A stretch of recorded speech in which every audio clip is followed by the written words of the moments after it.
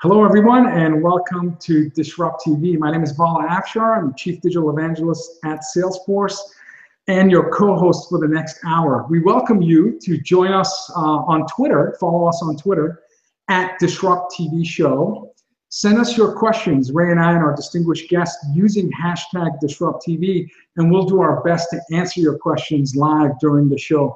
It's my pleasure to introduce my co-host, CEO and founder of Constellation Research, best-selling author of Disrupting Digital Business, regular contributor to Harvard Business Review, ZDNet, Forbes, and other publications too much to keep up with, and perhaps the best follow on Twitter at RWANG0. Welcome, Ray Wang. Hey, thanks a lot, Vala. We are excited here to be Vala. And as you know, he is the Chief Digital Evangelist at Salesforce, but more importantly, one of the top influencers for CIOs and CMOs across the land. And more importantly, a big contributor to Huffington Post. He's personally responsible for Twitter's failure to decline in number of followers because people have been following him and catching up and keeping Twitter from falling behind. We are proud to introduce you to our Disrupt TV show today. So who do we have? We've got some cool lineups, and there's some interesting themes I think our guests will figure out. We have an amazing lineup, and we're going to start the show with our incredible guest, Tasha Keeney, analyst at ARK Invest. Tasha's an industrial innovation analyst at ARK, focusing on infrastructure development, autonomous vehicles, additive manufacturing, and innovative materials. So basically, she doesn't sleep at all because these are just incredibly robust, rich topics. Previously, Tasha worked as a consultant at Applied Value. You can follow Tasha on Twitter at TASHAARK, Tasha R. Welcome, Tasha, to Disrupt TV. Happy to be here. Thanks.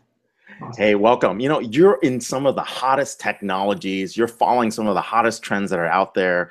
Tell us a little bit about ARK Invest, what you do in terms of looking at these disruptive innovations, but more importantly, how are you helping people figure out what's a long-term bet versus something that's just going to be a quick trend? So how do you help investors see that?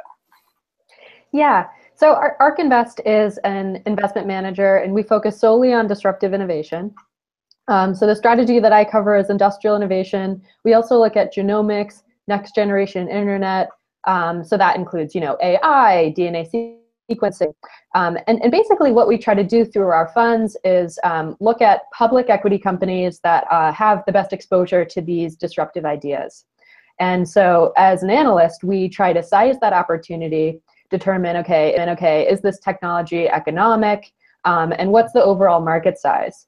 And so we have a 5-year investment horizon. So what we do when we look at technologies that are a bit farther out, we say, okay, well, when are investors actually going to realize this opportunity? And so if that's within that 5-year time frame, then we'll take a position there.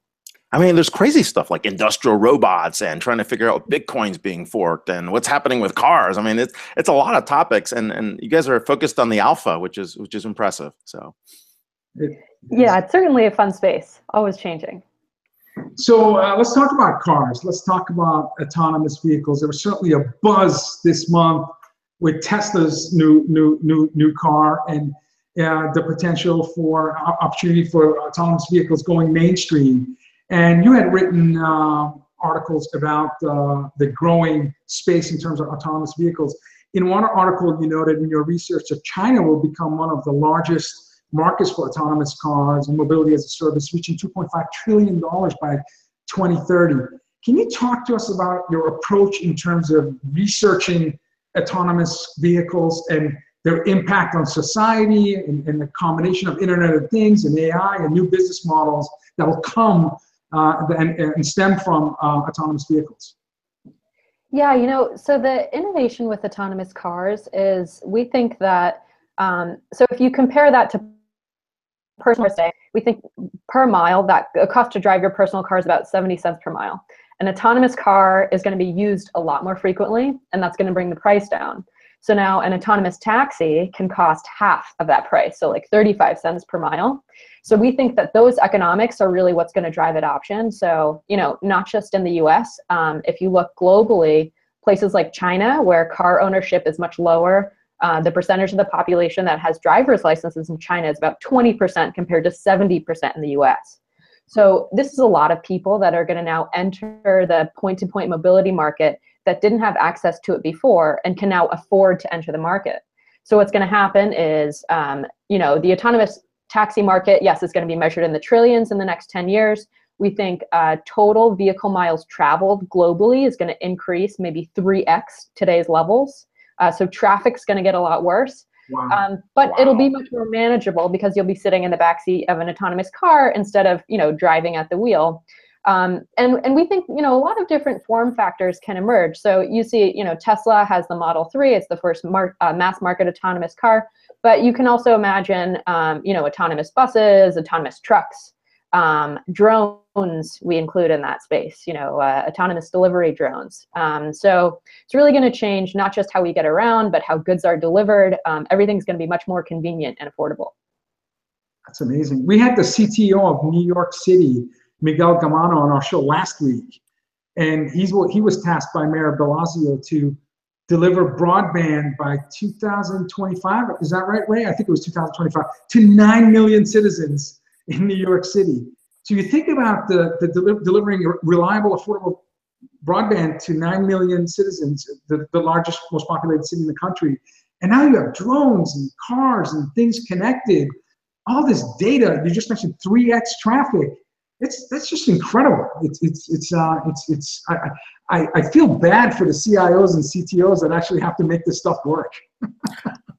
Wow, it is crazy when we think about it. Now, where do you see the market for cars and car manufacturers getting from AV4 to AV5, which is full autonomy? Is that something that's going to happen quick enough, or is that something we're going to have to wait out for a little bit, based on what Val was talking about in terms of internet connectivity and just in general, like cost of LiDAR, all those things? So. That's a great question.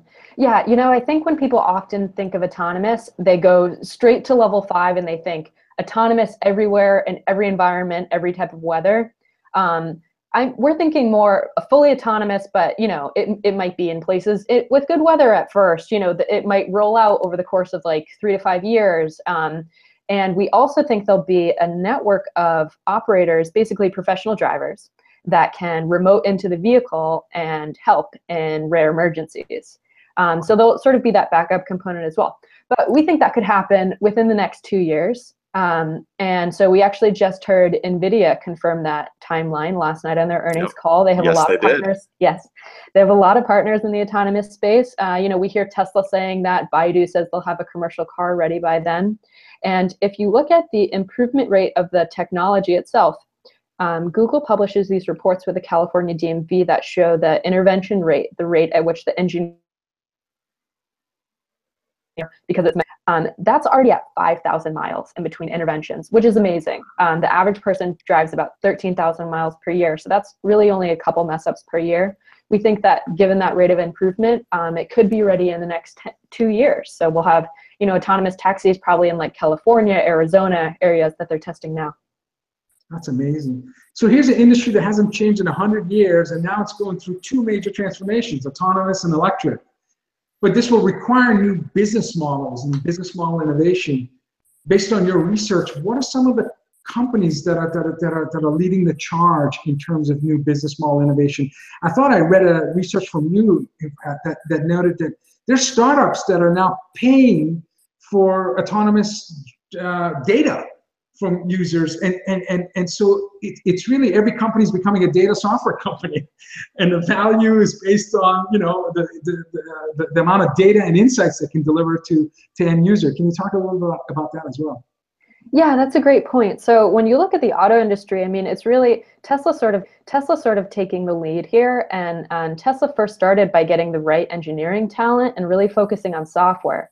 That's not really the expertise of traditional automakers. Sure, they're going there, but it's a transition for them. So, autonomous requires a lot of software talent. We also see this transition to electric vehicles. That requires a different form of know-how. So what we think is going to happen to the auto industry in general is it's going to consolidate. That are around today are going to be around in the future. And we already see this happening in the electric vehicle market. It's much more consolidated than the traditional auto industry. So we think players like Tesla and Google that are able to launch autonomous taxi services will be much better off than, say, an automaker that doesn't have an EV strategy, or that might just be a vehicle manufacturer in the future. Because we think the services market could be 10x the value of just producing the cars alone. And you're absolutely right, the data is really important here. So that's really Tesla's main advantage, is it's the only automaker that's collecting data from its customer cars on the road. So every car that's equipped with autopilot is sending data back to Tesla, and then they use that to train their autonomous system. No other automaker is doing this, and if you think about it, they're really years behind, because the auto design cycle is about 5 years. So if you don't have a car on the road today, I mean, you have to play a lot of catch up to get to where Tesla is, and that's going to let them launch autonomous first. We think that's going to give them a really good advantage to get a geographic monopoly in the areas that they launch in.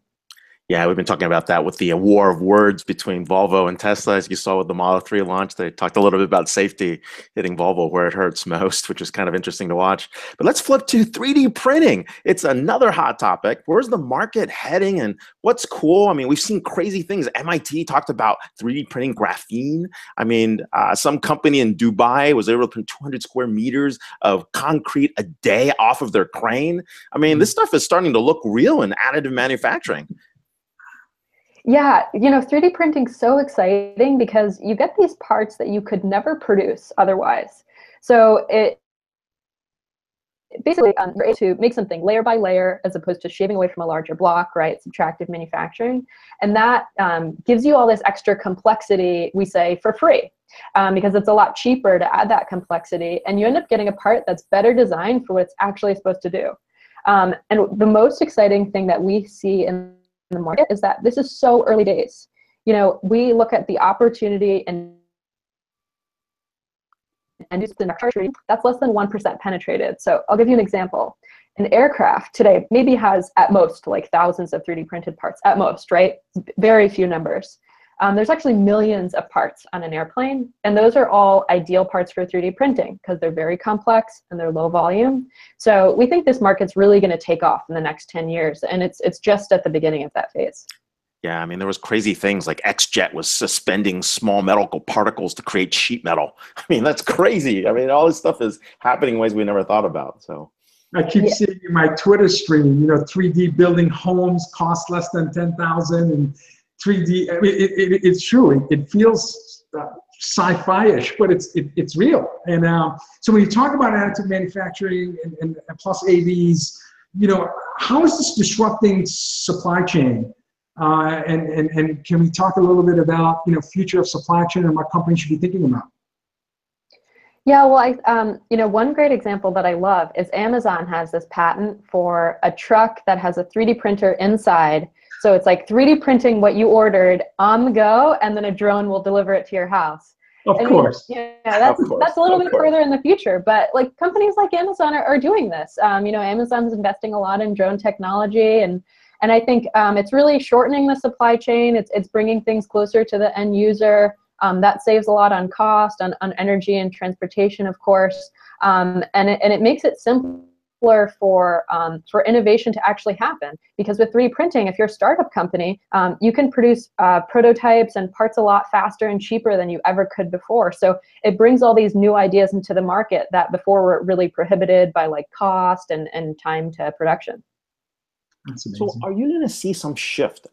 Is the commercial drone market going to take off, or are we still in the hobby mode with like Chris Anderson out there showing us his latest gadgets and latest AVs? Yeah, I mean, that's the question. So we're always looking at regulation in the drone industry. I think right now, companies like Amazon and Google are really pressuring the US. I mean, we see Amazon testing in the UK, right? We see Google testing in Australia.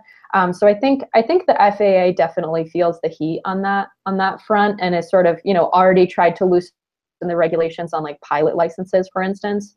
I mean, line of sight in the drone industry is really the main rule that we're looking for to be relaxed to make autonomous happen, and that's where all the economics kick in. But I'm confident that that'll happen soon, considering the progress that we're seeing with autonomous technology, both in cars and in drones. Yeah, actually, I think they were meeting with the president, the whole lobbying group, sometime late June, in terms of lobbying on trying to get looser regulations as to what was happening. Any progress on that? Anyone know if they've made any moves towards changing the FAA rules on this?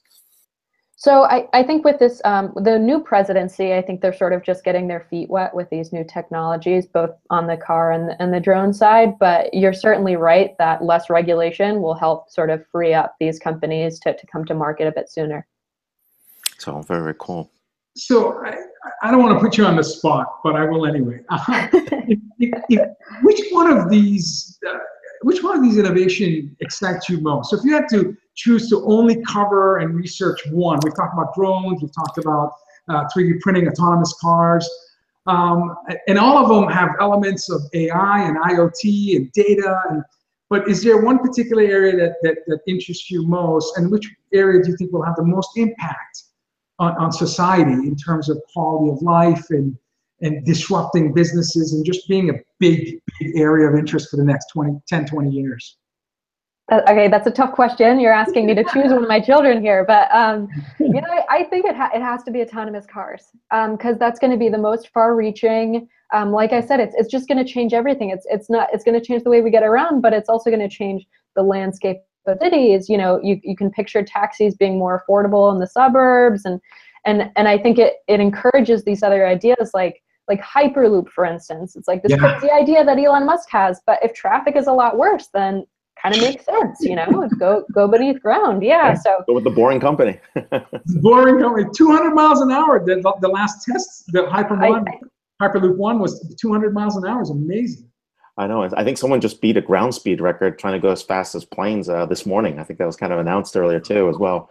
So we're seeing that. So this is interesting, right? Your three coverage areas, the trifecta of these three coverage areas are spawning new business models. It's just like in the old days when we were looking at disruptive technologies, thinking about social, mobile, cloud, big data. I mean, that was old news. It's the intersection of those that created the next set of technologies. And what you're doing right now with, if you think about, this is why we asked the question earlier about supply chains, is that, you know, the supply chain disruption, that autonomy in supply chains, the mass personalization aspect of being able to build what you want in additive manufacturing, and the fact that if you think about how these devices are going to be working with each other and augmenting humanity along the way, it's going to get pretty crazy out there. Are there companies that you see that are best positioned to take advantage of this and commercialize it, not just from a consumer side or even new business models where people are building consortiums or JVs to get them there? This is with the three technologies you're saying? With the three or more, or any pieces of that, people jump into different pots. So yeah. I mean, you know, I already mentioned Tesla. I mean, they're really leading the way on autonomous. In the 3D printing space, there's a company called Stratasys that sort of rode the wave of 3D printing. So, you know, there was like the hype phase in the consumer market. We saw demand slow down for a little bit because of the industrial recession and the strong dollar here in the US. And now they're sort of turning around. They're making partnerships with aerospace companies. We're seeing, again, more parts get into airplanes, which is really amazing because that's like, aerospace has the toughest requirements. You know, it's like, if we can do that, then you can imagine 3D printing spreads into a lot of other industries.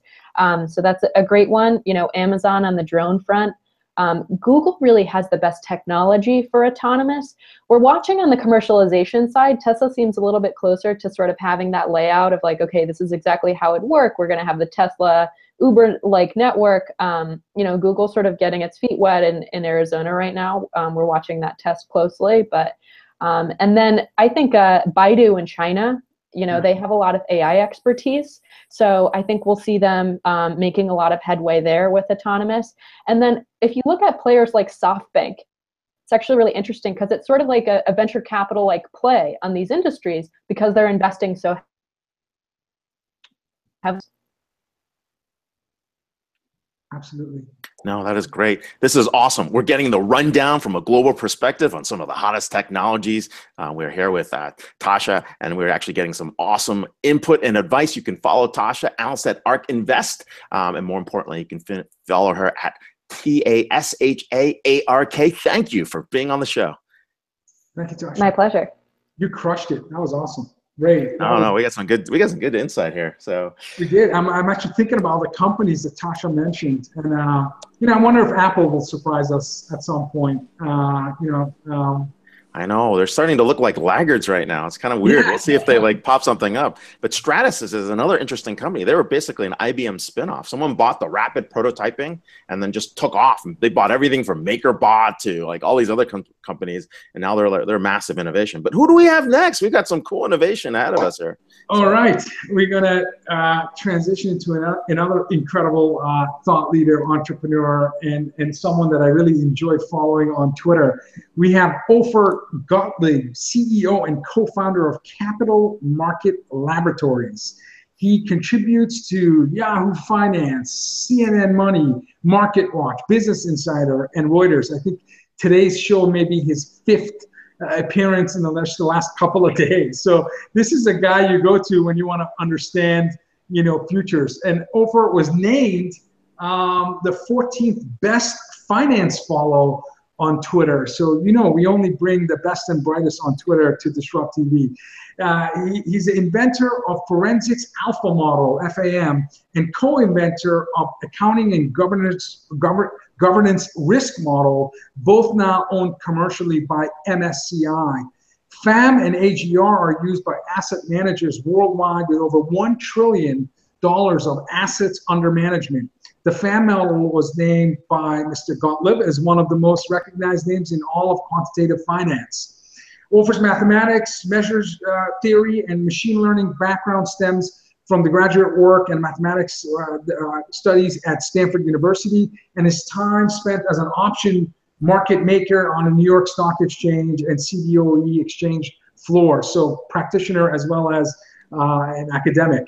Please follow Ofer on Twitter at OPHIRGOTTLIEB. Welcome, Ofer, to Disrupt TV. Hi, thanks for having me. Really excited to be here. Thanks, Vala. Hey, thanks a lot. We're so excited to see you here. I mean, you putting stuff into, algos, ideas, stuff. You basically created a brand new kind of look at what's happening in Capital Market Laboratories. So talk a little bit about what's happening there. How did you get started, and what gets you excited? Sure. Thanks, Ray. So my life before Capital Market Laboratories was very institutional based, which is essentially writing research, composing research, breaking research for institutions, which in, sort of the harshest way to say it is kind of making rich people richer. That's a harsh way to look at it. And I just couldn't do it anymore. And so we started Capital Market Laboratories to really break the information asymmetry that has benefited the few at the cost of the many. And I was sort of firsthand at seeing what this information asymmetry looked like. I was the creator of some of this information asymmetry almost accidentally. And I wanted to bring it to the rest of the world, to retail. And so our research sits next to, let's say, Goldman Sachs, Morgan Stanley, JP Morgan, all the large institutions as a part of Thomson First Call. But while everyone else is paying, let's say, $2,000 a month for their terminal, we're the anti-institution. We make it available to retail for, pennies on the dollar. And that's generally our idea, to bring technology expertise, machine learning expertise, and finance expertise, along with actual trading expertise, to retail and take it outside of the bubble that's been created for institutions. Wow, democratizing information for investment, huge. So that's amazing. So the way retail investors now interact with the market and the access they have been given is unprecedented. So what does it mean when you're the anti-institution and you're providing the industry with information for free? And do we still need insights? Yeah, I view the world, or we view the world of financial technology essentially having come in three waves, and we're trying to lead the third wave. The first wave was the internet. Back in the early 90s, we still got stock quotes from a newspaper from a day ago, right? You looked at, there's the business section, like, oh, that's where my stock is. And then the internet came along, this thing called the internet, which, it wasn't very successful. And now there was like realtimestockquotes.com and Yahoo Finance. And so people could get stock quotes, which is, like the most basic piece of information. Also, Ameritrade was purchased by Toronto Dominion Bank and Schwab and E-Trade, and Fidelity came around. And now we could trade stocks. We were no longer isolated from the ability to see prices and to trade stocks. So that was a huge, huge revolution, but it didn't really increase the amount of assets held in the stock market by retail, right? So then we went through this great boom, a bust, and then we had the Great Recession. And after the Great Recession, fintech came around again to disrupt, and it added on top of this ability to trade and this ability to see prices, and it democratized all of financial data. So financial statement data, insider transactions, and it made it all much less expensive for companies to build on top of. And so I just can give you an example. Even in the short history of CML, we had a data feed that cost 6 figures a year. And that data feed is now $5,000 a year.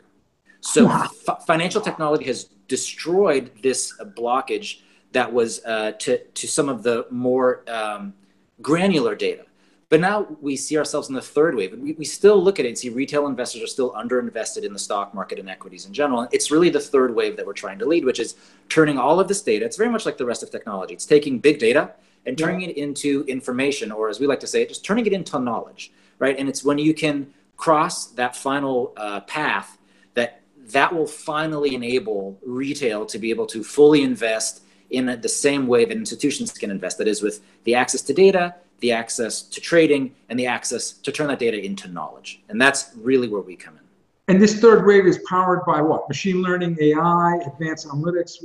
It's both. So a part of it is going to come from better technology, which is implementing both what we call a supervised machine learning, which is not, sort of the sexiest part. It's just kind of, it's statistics given a really cool name, machine learning. Some of it is from unsupervised learning, that's learning as things go on. And that's where things like artificial intelligence come in. And you can look at the stock market in certain ways without trying to predict it. Look at the market in certain ways and see behaviors, and it can expose trends and patterns, much like Tasha was actually talking about. And it opens up the reality to retail, whereas institutions have known this for a while. And so you do that. Also, a part of it is really, it's just kind of white knuckling it, which is that you take, with this vast increase in access to data, there's also been a vast increase in number of publications out there online, right? There's just so many financial sites, and that's normal, that should happen, it's helpful, but it's going to collapse again because a lot of the journalists out there don't have a background in technology, they don't have a background in finance, and it's actually hurting investors, right? We're getting false narratives, not on purpose, there's no impropriety here, it's just we're getting false narratives, and so it's going to come back down, and we're going to need to find insights and expertise that lie outside of an institution. Where can we find it? You don't have to go to Goldman Sachs or JP Morgan. JP Morgan just raised their limit. You have to have $7.5 million to have a JP Morgan account and get their research, right? Like, this is totally unrealistic for the vast majority. So Ray is all set. Yeah. Ray's good, but the rest of us are in a lot of trouble. I don't know when last time they called me. I think I'm off the list. So, but hey, it's actually interesting. I mean, when you think about what you just said, I mean, we are seeing a knowledge gap. And this knowledge gap that's happening is because folks don't have an understanding of that impact on the research and on how to call the analysis. Tons of information, but not a lot of good analysis. And something that was awesome in analysis that I read, and actually is on your feed too, was really this thing about Apple's long-term future. I mean, you cover some great brands, Amazon, Google, Facebook, and you saw a pattern inside Apple's numbers that not a lot of people caught. And it was very, very interesting because most people have been short-term focused, and they also haven't really understand the impact of what install base incumbency is. So talk a little bit about what you saw in the Apple earnings, and people get an idea of that rich insight that you're able to pull out from your models. Ofer he's a myth buster. So yes, talk about freaking awesome. No, it's awesome. Yeah. So Apple, there's a little bit of an uncomfortable reality that I'm going to bring up here. And that is a lot of the media companies out there need web traffic. And that's okay. That doesn't make them bad people. They need web traffic. That's allowed. So Apple meets Taylor Swift meets Trump on a blockchain? Exactly. So I can give you insights from inside a publication company. An article on Apple can get anywhere from 5 to 5,000 times the page views as an article on Google. Yep. That's how powerful the Apple brand is. So there's so much news pushed out about Apple. Part of it, most of it, is because people need clicks. And in that comes some false narratives. And it's, again, I'm not claiming any impropriety on anyone's fault. I believe everyone is well-intentioned. No. This is, we know this for sure. I mean, for a while on Forbes, I was a Forbes contributor for a while, and then I got off of it. They were like, just tag everything with Apple. We're like, what? Yeah. I mean, it's ridiculous. Yeah, so there's some false narratives which I think are punishing retail investors, unfortunately. So one false narrative, which is even broader than Apple, is this idea, and this is actually, you can find this on Vala's stream as well. Smartphones are not shrinking. We need to stop drawing a corollary between smartphones and the PC market. It's absolutely a false narrative. The PC market has shrunk for 7 years in a row. Smartphones are expected to grow 44% from 2014 to 2019. It's not shrinking. The growth is slowing because there are 2 billion smartphones out there, and there's only 6 or 7 billion people on planet Earth. It's not shrinking. So we have to just stop that wildly false narrative. And it's very easy to come to that narrative if you are very myopic and look at sort of some weird numbers. It's just not true. Now, more broadly, ask me about Apple. Well, okay, Apple created the iPhone, which is the most successful piece of technology in the history of the world if you measure success by profits. And I think that's a reasonable way to measure success in the financial markets. Right? I think there are other great ways to measure success, but okay. iPhone is the most, exactly. iPhone. If I could turn my phone on itself, it would be an iPhone. I don't think that's possible yet. There you go. Stop buying multiple of them. We're letting Oprah win. You're going to be buying. You're going to be buying more than that soon. You'll see. So there's this narrative that's been perpetuated by the media with no impropriety intended, I believe, which is that Apple is a phone company, and it's simply not true. So 2 years ago, the iPhone represented 63% of Apple's revenue in what we call calendar Q2. Fast forward 2 years, it's now 55% of revenue. And yes, that's a lot, but let's keep in mind that Facebook has 98% of its revenue from one product. That's ads. Alphabet has 80% of its revenue from ads. So 55% is a lot. It's less than 63%, and it's less than 98%. But even further is that Apple has developed, which is really interesting. There wasn't a lot of sleuthing that was needed here. Sometimes there's a lot of sleuthing in technology. Really, I like look and magnifying glasses. And this really wasn't it. Tim Cook, Apple CEO, has been saying out loud for years now, watch Apple services, which is Apple Pay, the App Store, iTunes, things like that. So Apple services is now, let's say, 1/6 of Apple's revenue-ish. And it is now the size of a Fortune 100 company, but that doesn't really mean anything to anyone. It's the size of Facebook. 1/6 of Apple is the size of Facebook. And it's growing at 22% compounded annual growth, and it's expected to double in 4 years. And so, like, this is just a part of Apple that's growing, and Apple doesn't need to see sales of iPhones grow quarter over quarter. There's just more iPhones being sold. Even if Apple has a bad quarter, they didn't sell negative iPhones. They sold 40 million, right? And so Apple services are going to grow irrespective of that growth. And we can see that. 300 every minute. Yeah, you're right. Right. So Apple services grew 22% year over year, while iPhones grew 1%, right? So this is an entire business line for Apple. And it's now actually, I'll give the mainstream media a little bit of credit here. They caught on to it now. So it's now a part of our narrative, of Apple's narrative, and it's expanding, and that's great. But we're just 4 years late. And if people had looked at it, that, retail investors in general could have avoided the fear tactics that kind of pushed Apple to new lows, and now the stock's up 60% in 2 years, and it was the only way I could get in. I thought it was great. Yeah, no, exactly. No, I don't have any Apple stock. So I actually have to, full disclosure, I am long Apple stock. So while I'm trying to be objective, there's naturally subjectivity and something you have a position. Well, he put his money on us, Matt. You're betting your money on what you're saying, so it's good. Exactly. And some of the other really interesting narratives that came out there is that Apple Watch is a failure. The first Apple Watch sold more than the first iPhone. Just think about that for a second. The second Apple Watch sold basically the same as the second iPhone. It's not a failure. Apple's profits are so large, it's almost impossible to move the needle. The first and second versions of Apple technology don't sell well. The first iPhone was not a success. Everyone thinks of the iPhone as the iPhone became a success because of the App Store and version 3. And it became the best-selling piece of technology in the history of the world. And what's coming with the new Apple Watch? LTE connectivity, which is just a fancy way of saying it doesn't have to be tethered to the iPhone. No. It's going to be a cell phone in and of itself. Finally. And you think, how can you use a watch to talk on a phone? I mean, you can't hear anything. Well, Apple has something called an AirPod, which is still on back order for a month, having been released a year ago. Apple knows exactly where it's going, and everyone just needs to take a breath when they start getting negative about the company. Maybe just hypothesize that the most successful company in the world, the largest company in the world, actually does know what it's doing, and perhaps they can't move as quickly as they used to, because when they want to go to an OLED screen, they take up the entire OLED supply on planet Earth. So it takes time for them to innovate. So these are some of the narratives surrounding Apple that I think have been a bit misleading. And the final is just that Apple does have a next big thing. Sometimes with some of our tech companies, you really have to kind of guess, like, what are they going to do next? Apple doesn't. Tim Cook has said it openly for the last 3 years. The next big things for Apple are augmented reality, which Vala shares about all the time. It's amazing shares. And healthcare technology, which Vala also shares. These are two markets that are the scale of Apple. They're measured in trillions. And Tim Cook has said, this is what we're going after. Maybe they'll fail, but we don't have to guess what the next big thing is for Apple. He's telling us out loud, this is what we're doing. Darn, no more clickbait. Darn. And I actually think that we spent the first 20 minutes talking about autonomous vehicles. I would not be surprised if 5 years from now we're talking about another major player in this space that has, with 261.5 billion in cash, and this company, whatever they set their focus and energy, it's likely to be a dominant player. So does first to market matter today in driving overall growth metrics, or is profitability versus market share? What are your thoughts about that? So it's really interesting because technology has enabled innovation.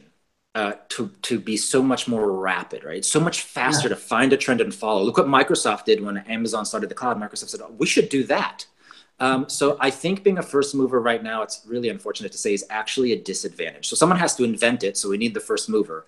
But because we can evolve so rapidly with technology to copy, what first movers do essentially is they build a market. They make a market, and it's extremely expensive to make a market. TiVo had to build a market. This idea that we can record TV and save it for later doesn't even make any sense. When it first came out, they didn't even know what to do with it. Now, yeah, we DVR, man, you know. And so first movers really get punished, and it's unfortunate. Also, I think there's this overwhelming power now in the 5 largest technology companies in the world. It's a little bit of cognitive dissonance because we tend to think that things happening today are bigger than they were in the past. We're just humans. We can't help it. So falling to some subjective cognitive dissonance, it feels like the 5 largest tech companies are just so large and so powerful, nothing can happen. And they really are stifling. In many ways, they're stifling, while they're helping innovation, they're stifling it. Like Facebook was built on a platform of imitation, and it continues to imitate with what Snapchat is doing. And so, you know, these are things where, like, being the first mover, it's so critical to the world to be able to do it. Likely not the best advantage, but, you know, as Tasha said, like, Tesla's really a first mover with autonomy and electric cars in many ways, and they will reap those benefits. And so there are some technologies where, you know, it's just overwhelmingly expensive to make a market, but it's worth it. And what Tesla did was worth it. For other companies like Snap, things like that, no, absolutely. When you talk about Apple and Alphabet and Microsoft and Amazon and Facebook, I believe they're the top 5. Right. And then Tencent, 7 of the 10 largest market cap are data, and I would argue more and more software companies. And the second one on that list, as you mentioned, you know, Alphabet was Google 21st search engine to enter the market in 1998. Right. Right. So there's been a decade plus history, 2 decades of first mover advantage. And it's amazing that you say it's counterintuitive. It may be actually be a disadvantage. Yeah. So encouraging for businesses. Hey, and you know, related to that, I mean, we all know how to go after these brand names for investment. You know, we hear them all the time. But something that was very interesting in some of the work that we've been looking at from your end is, look, you showed a Bankrate Money Pulse survey that more than half of Americans don't own any stock investments, and they're missing out on this. And millennials are like in the same kind of group of this in terms of getting folks to invest. Let's start with the first one, right? Why are only half of Americans investing in stock? What's wrong with retail investing today? And, you know, what is it, just the information aspect that you were talking about earlier, or is there something else that's keeping people from putting their money in the market? Yeah, so I have a slightly different view of this. I think retail investors are acting absolutely normally. So these are rational actors, not irrational actors. When you have money, money is simply this thing that we must have to exist, especially in first world countries, right? So you can note the importance of money and how it's earned. To then take that money that's earned and how important it is to put it and invest it in something you don't understand, that is fundamentally irrational. Retail investors who don't understand the stock market should not be investing. They should get help to invest, but they shouldn't be doing it themselves until they can find some sort of canonical source, some sort of trusted source that says, this is what's happening. It's not a recommendation or not a recommendation. This is what's happening. What Tasha was saying, like, here are some trends, here's some companies that are following them. Does this make sense to you? So I think it's going to be the third wave that I was talking about in financial technology that's going to finally create this explosion of retail investing, and it's going to unlock trillions of dollars for the market. And like I said, I see the world differently. I think I hear a lot of sort of punishment of millennials and retail because they're acting irrationally. It's the best asset. It's absolutely rational to not invest in something you don't understand. And when this third wave of financial technology comes around, where we can turn data into knowledge, into information, then I think people will start investing, and that's very rational. They'll start to understand what they're investing in. This is some awesome data visualizations on the Capital Market Labs website. Definitely check it out. We're here with Ofer Gottlieb. He is the CEO and co-founder of Capital Market Laboratories, and you can follow him at Ofer, O-P-H-I-R, Gottlieb, for some awesome insights. I know you've been like hard at work out there, and thank you for being on the show. You've been massively busy out in the markets, especially it's earnings week. So thank you so much for being on Disrupt TV. My pleasure. Thank you so much for inviting me. Thank you so much, guys. Yeah, you were terrific. Wow. Ray, I mean, is it any surprise why Fridays are our favorite time of the week? Dude, these like, I mean, after the first two guests, my First two, brain like- is going 100 miles an hour. And 40 of course- minutes already, and then who do we have next? How are we going to keep up? Yeah, talk about our cleanup hitter spot. So this is where we bring guests, especially a guest who's actually been a co-host on Disrupt TV. It's an honor to have Richie Ibarra, Chief Digital Officer at Quintilius IMS and author of a new book, Blockchain Trust Companies, as our last guest. Richie, and I apologize, Richie, I had to reduce your bio because we only have 20 minutes. Brings breadth and depth in his experience as a C-level Fortune 500 company executive. I believe one of the first chief digital officers in the world, a serial author, a TED speaker, and his TED Talk has a trajectory of becoming one of the most popular TED Talks that you'll see. Owner of international patents, founder of multiple ventures. He's a keynote speaker, as I mentioned, the TED Talks, an angel investor, a board member, and I can go on and on. He's an adjunct professor of blockchain management at Syracuse University. He's delivered over 100 blockchain keynotes across the world and has written some of the most read blockchain blogs and some of the best blockchain shares that Ray and I put on Twitter. His interviews on blockchain, advisory work with governments and venture funds, and TEDx talk on blockchain has massively simplified the concept and understanding of this revolutionary technology framework. In his book, he covers the so what of blockchain opposed to the crowded, here's what blockchain is. So an incredibly important book. Every CXO should have one on their desk. Another must follow on Twitter at RICHIEETWARU. Welcome, Richie, to Disrupt TV. And what is in the background? Yes. What's going on? Let's back up. What's happening there? I'm in my nephew's playroom in Orlando, Florida. So I got all sorts of Marvel things going on here. So this is my nephew Adi's. This is the first superhero edition. I'm executive of a multi-billion company and in a fantastic background. So that's awesome. No. Welcome to the superhero edition of Disrupt TV. So, hey, you've been on the show lots of times. And as Vala was saying, you've been co-hosting. You've done things. Tell us what's changed. I mean, Quintiles, IMS, you guys are going like crazy. It's been massive changes. You've made some product announcements, some launches. What's happened since the time you've been on last? So, yeah, with Quintiles IMS, it's very exciting, man. We've gone to a horizontal. All right. So many vendors in large industries are verticals where they play in a specific space. Because of some of the M&A activity that we've actually put on the board, we've been able to build offerings where we can become that partner that starts with our company, with our customers in their supply chain, and then remove the silos and move all the way over to the other side. So I'm super excited about that. That keeps me busy during the day. And then at night, I get a chance to do all the rest of the stuff that I do. It's an amazing company. I love the partnership we have with you. I love the fact that you inspire us at Salesforce to think bigger, do bigger, innovation. So it's kudos to you and your entire company for, as Job said, putting a ding in the universe. But let's talk about your book. In your book, you said if you're starting a company, running one, or trying to save one from its Kodak moment, this book is a sobering reminder that every company is at risk of being disrupted by a trusted version of itself. And that word trust is in the title of your book. So tell us about what inspired you to write the book, Blockchain Trust Companies, and what is a tweetable takeaway from this incredible potential bestseller that we have in the market now? Well, I think the only tweetable takeaway is buy the book and read it. I'm on it. I'm going to tweet that out. Over, right? Hey, so since the last time we talked, I think most of us that get to a stage in our career where you start to be able to see the landscape, you shift from being an operator to someone that starts to introspect quite a bit and then start to synthesize, right? If you think about the layered cake of what drives commerce today, right? You've got everything from electricity to network to storage, compute, servers, operating system, business processes, all the way up to brand and marketing and perception management, right? And a lot of us have spent our careers in that space operating.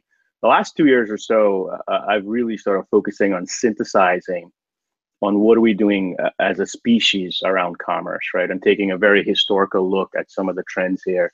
And when I look at the last couple of 100 years and what we've done as operators in the large companies, we've been able to lower transaction cost quite a bit, right? And that's a good thing. And that came from a series of paradigms that we've brought to market. We've been able to increase transaction reach with things like the internet. We've been able to drive transaction speed, particularly with things like mobile phones and wireless networks.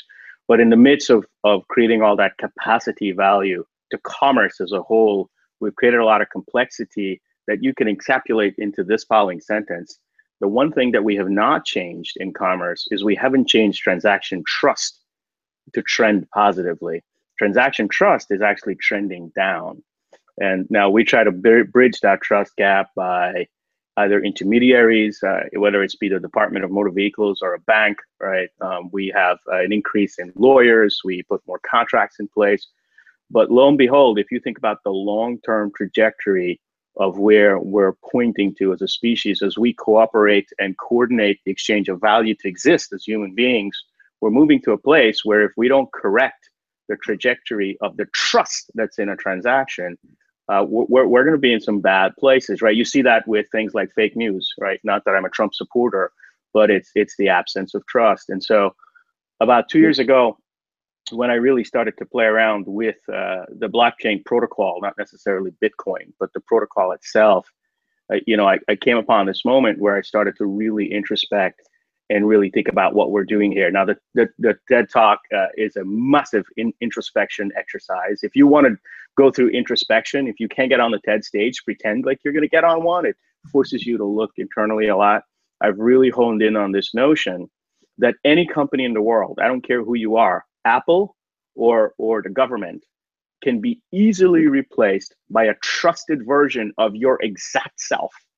Okay. And I think trust is the new differentiator. I think we're in the world right now where experience is the differentiator, but I think we're going to move to a place where trust is a differentiator. And obviously, for those who are intimate and understand the science and the invention of cryptography and distributed ledgers and immutable configurations of distributed data sets to understand how that almost democratizes trust for us, I think you kind of have to stop operating, raise your head up and go, oh shit, we need to start over. Well, hey, you raise a great point. I mean, this trust or the lack of trust or the ability to support trying to verify trust is creating massive friction in these marketplaces, right? And you're talking about where synchronous ledgers, distributed ledgers, blockchain technology are actually taking that piece out of the whole equation. So, but explain that in a way that a CIO, a CFO, or even like a CEO could understand. Like, what does that ultimately mean?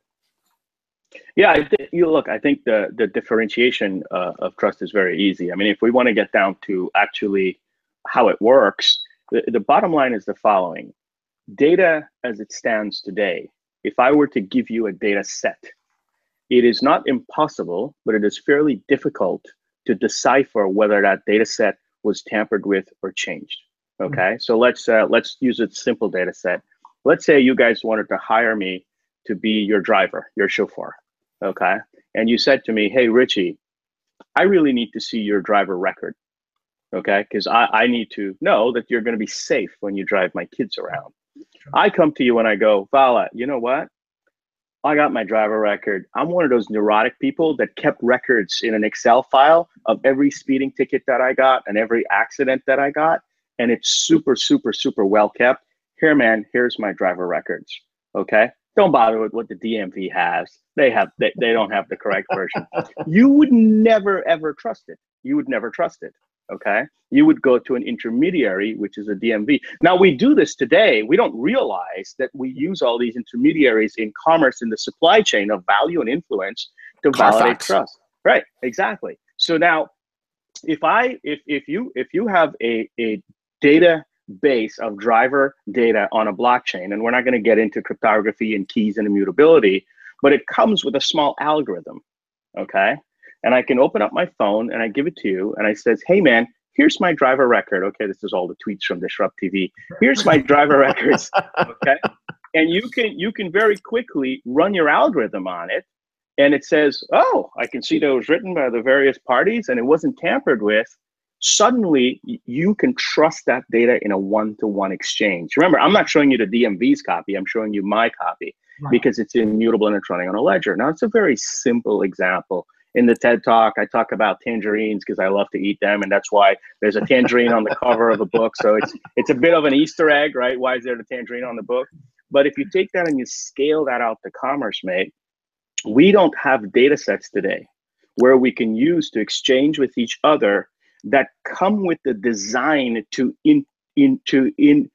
prosecute the validity of those data sets in them. You always have to go to someone else to prosecute the validity, and that's the crux of the problem in commerce today. But you said that in the book, right? I mean, you said the printing press closed the knowledge gap, the steam engine closed the power gap, and the internet is closing the distance gap, and now blockchain, as you're saying, is closing the trust gap. Pretty huge.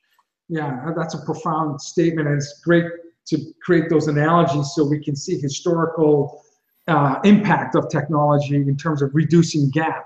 So you know, you mentioned fake news. A lot of the fake news is sourced on social media, and when you think about the opportunity that perhaps blockchain has in terms of validating and reducing the gap and allowing folks that participate on social networks to recognize accurate information versus fake news. So do you think combination of blockchain distributed inherent in its distributed ledger, as well as technologies like machine learning, will get to a point where social networking will be profoundly different in the near future? I'm talking a few years, not decades, where when you put content out there, the network will validate whether the information is accurate and trustworthy.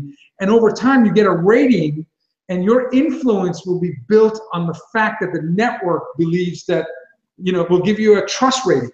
So when Richie puts something on Facebook, over time, he has a 99.7% accuracy, and it's blockchain and machine learning that's allowing this to really change this phenomena of people being, frankly, misinformed at large scale. Is that where blockchain may potentially go in the future? So that's one aspect of it, right? Mm-hmm. And guys, you got to forgive me. I have the worst luck. Like, the lawn guys just came right outside the window and are starting to mow the lawn. We can't hear them. We can't hear them. So it's hard to think about trust without thinking about sharing. Okay. Once you think about trust and how it changes, you have to think about sharing and how it changes. The issue that we have today is because data inherently is not trusted, we share differently. When you want trusted sharing, you have to go to an intermediary. But when the data is trusted, you will start to see an increase in sharing between unfamiliar parties in a very intimate way. This is the big kaboom that changes the trajectory of all of commerce, not just news. Because now I might be able to publish my stock positions. Okay, now you may not be able to get the details of how much I own, but I may be able to put my stock positions out there, and without you having to go to E-Trade or Goldman Sachs, you might be able to interrogate it and see right away where I am. So you're going to see an increase in sharing of data sets that were once kept very, very, very close to the heart, and you'd have to go to an intermediary to see it. You're going to see democratized sharing of information that we haven't shared before to unfamiliar parties in an intimate way. Okay, so think about the first instantiation of blockchain, which is Bitcoin, right? Yeah. Bitcoin is the blockchain what AOL chat is to the internet, just the first instantiation of it, and quite frankly, not the most interesting instantiation of it. $3,400 for Bitcoin. Right. Ounce of gold. Right. But what it does is that it's the ability to be able to trust information from someone else that's willing to share it. Okay, and that type of sharing of data to unfamiliar parties is an intimate way, is going to create those conditions that you're describing, Vala, where suddenly when you look at my post, you'll be able to see the rest of things behind there about me, and you will know that I'm not lying about it because you can interrogate and prosecute the validity of the data at a very, very low price and high cost. That's the difference in having one company being existing today, whether it's the biggest and largest company in the world or not, and someone else standing up going, I'm just like them, except I'm completely trusted. You can see transparently all of my stuff that I'm willing to share easily. And by the way, there's no cost to you to validate the data. The data comes with the ability to prosecute its fidelity. That's where commerce starts to change. Is this why Tapscott believes blockchain is bigger than the internet? Well, I don't know why Tapscott believes blockchain is bigger than the internet. I agree with the statement, but as you can imagine, there are people who understand the subject matter, and then there are people who describe it. So what we're seeing is what I'm saying is I want to debate the two Tapscotts together live. That's what I want to do.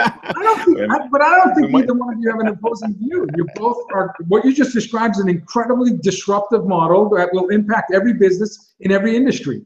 And that's pretty much this. No, I got it as well. But at the same time, I'm actually writing the code and have chains of my own, and I understand the details of what's going on. You know what I'm saying? So we'll leave it at that, and let's go deep on some of the areas around commerce by blockchain. And you hit some historical aspects that were really important in your book. And I think when I first read the draft and had the honor to write your foreword, I mean, honestly, I was looking at this like, man, no one's really thought about it from the historical perspective, right? You talk about blockchain as finance, identity, reputation, inventory, market, agreement, and cooperative data sets. And you really talked about how in history, how each one of those innovations led to the next innovation. So when you think about where blockchain is headed today and what's going on, share with us that perspective, because I think that was very insightful in the book. Yeah. So I think the maturity model is really interesting here. So if you think about where it is today, most of what we're talking about is trust. Okay. And we're talking about trust in data sets. Financial data set is obviously that's around Bitcoin and all the ICOs and cryptocurrencies, right? But then you have identity data, reputation data, inventory data, that's sort of going left to right. But then there are notions of consensus. Okay. Once you have trusted data and you have sharing between unfamiliar parties in a familiar way, now you can have consensus about truths. Okay. And think about consensus around financial data, identity data, reputational data, right? Consensus around reputational data in the healthcare market, right? Yep. We can't agree on the efficacy of drugs or not. And then you get to what I call autonomous markets, right? Which is how do you really enable technology to execute smart contracts on high fidelity data that's trusted, that consensus can be algorithmically calculated to almost automate certain parts of commerce. And you look at that sort of 7x3 matrix, which is in the book, and you realize that sort of Bitcoin is on the top left here, and decentralized autonomous organizations are on the bottom right around autonomy and corporate data. And if you plot the use cases around that, you recognize that where we are from a historical perspective is that while we've changed transaction speed, transaction cost, transaction reach, all that type of stuff, the actual structure of a corporation hasn't really changed since the East India Trading Company. Okay, it has not really changed. And so when I go back to what I just talked about, which is that layered cake, starting with electricity and network and compute and storage all the way up to brand, what I realized in the last 2 years as I started to introspect is there's 2 layers below that, which is how we organize and how we cooperate. Okay, and blockchain is a disruption in those layers, right? Cloud was a disruption in the storage and compute layer, right? The internet was a disruption in the network and connectivity layer, right? Blockchain is a disruption at how we organize and cooperate. We're going to see different formations, thousands of them, if I may, between commons markets and fiat markets, above and beyond S corps and C corps and LLCs and that type of stuff. And that really creates what I believe will be a trusted state of commerce. That's why I call it trust companies, right? That's why I talk about trust being the differentiator. So Richie, does that mean the biggest challenge for blockchain will be culture and strategy? I mean, how we organize, how we go to market? What are some of the challenges that's going to prevent companies from being disrupted when it comes to adoption, understanding, and deployment of blockchain? I think the biggest challenge with blockchain right now, and this is why I took the time to write the book, right? Guys, if you think about paradigms over time, paradigms are shaped based on discussion, okay? The future is what we discuss, right? The future is what we agree on. The future is what we imagine and we're able to lead people towards. So I wanted to be a part of that discussion to be able to shape the blockchain conversation, specifically because of the question you're asking. To me, the biggest hindrance to blockchain being what it could be to bring trusted commerce to the marketplace are the incumbents, right? Those who are not trusted, that can't be trusted fast enough. You know, I see IBM all the time playing in blockchain, right? There's like 6 people that can spell blockchain at IBM, and I'm like, okay, what are you guys doing, right? But it's because they want to shape the conversation to be about Bitcoin and finance data, right? And what I'm doing is I'm saying, guys, don't do that to humanity. Let's be a part of a conversation that actually takes the distrust out of our existence as a species. We have an opportunity today because we have 4 paradigms that are hardening at the same time. We have blockchain, IoT, AI, and cloud finally starting to harden at the same time. We can change 4 layers of the layer cake at the same time and truly change the shape and complexion of commerce. Wow. All right, real quick. You're teaching a class at Syracuse University. This is crazy. You're teaching a class. What is this? IST 400, 600, blockchain management. Tell us a little bit what people are going to expect, and then we're going to have to close out. We're running out of time. So, well, very, very quickly, I'm super excited about this. I was very, very thrilled when the SU dean reached out and asked for me to teach the class. It's going to be based on the book. So the book is actually reading material for the class. So the book became a textbook like within the first week of being published, which is weird. My wife's like, you're becoming more of a nerd every day. But guys, in order for us to create this change, it's not just us, right, that are operators and synthesizers and thought leaders. We have to go back up of the supply chain, right, of our species and really start to create this change in academia so that when these kids are coming out, they're not just all launching an ICO. Right, they got to recognize Richie Etwaru, Professor Richie Etwaru, Professor Etwaru, CDO at Quintiles IMS, and author of Blockchain Trust Companies. You can follow him on Twitter at Richie Etwaru, one and only. Thank you for being on the show. Thank you very much. Hall of Fame, Disrupt TV. First ballot Hall of Fame, no question. And a great co-host when we all have to take off on a break. No, just kidding. What an amazing individual. And a lot of people don't know he's also a restaurateur. So now you can take his classes, you can eat amazing, delicious food at his restaurant, and then you can read his blogs and book. And, you know, he's a triple threat. We call him a Navy SEAL of digital business transformation. Master foodie, professor, and entrepreneur. All right. Hey, thanks for being on the show, man. Thanks, man. Bye-bye. Be good. All right. Wow. So we've hit AV, blockchain, IoT, tech trends, democratizing finance. I mean, this is a crazy week. So what do we have next week on episode 75, the Diamond Jubilee episode? We have episode 75. We have Niloufar Merchant, author of The Power of Onlyness. You know, a Thinkers 50, extraordinary thought leader, and she's amazing. Her book is fantastic. Another fantastic follow on Twitter as well, at Niloufar. We have Sean Mandel. He's vice president of TELUS Digital. So you've got one of the largest companies in Canada, and this guy is running it like a startup. So he's got digital laboratories. He's running sprints and scrums and delivering innovation at unbelievable pace at a hugely, you know, multi-billion-dollar company. So we're going to learn from Sean and how he's bringing a startup mindset into it and changing the culture of a giant company in Canada.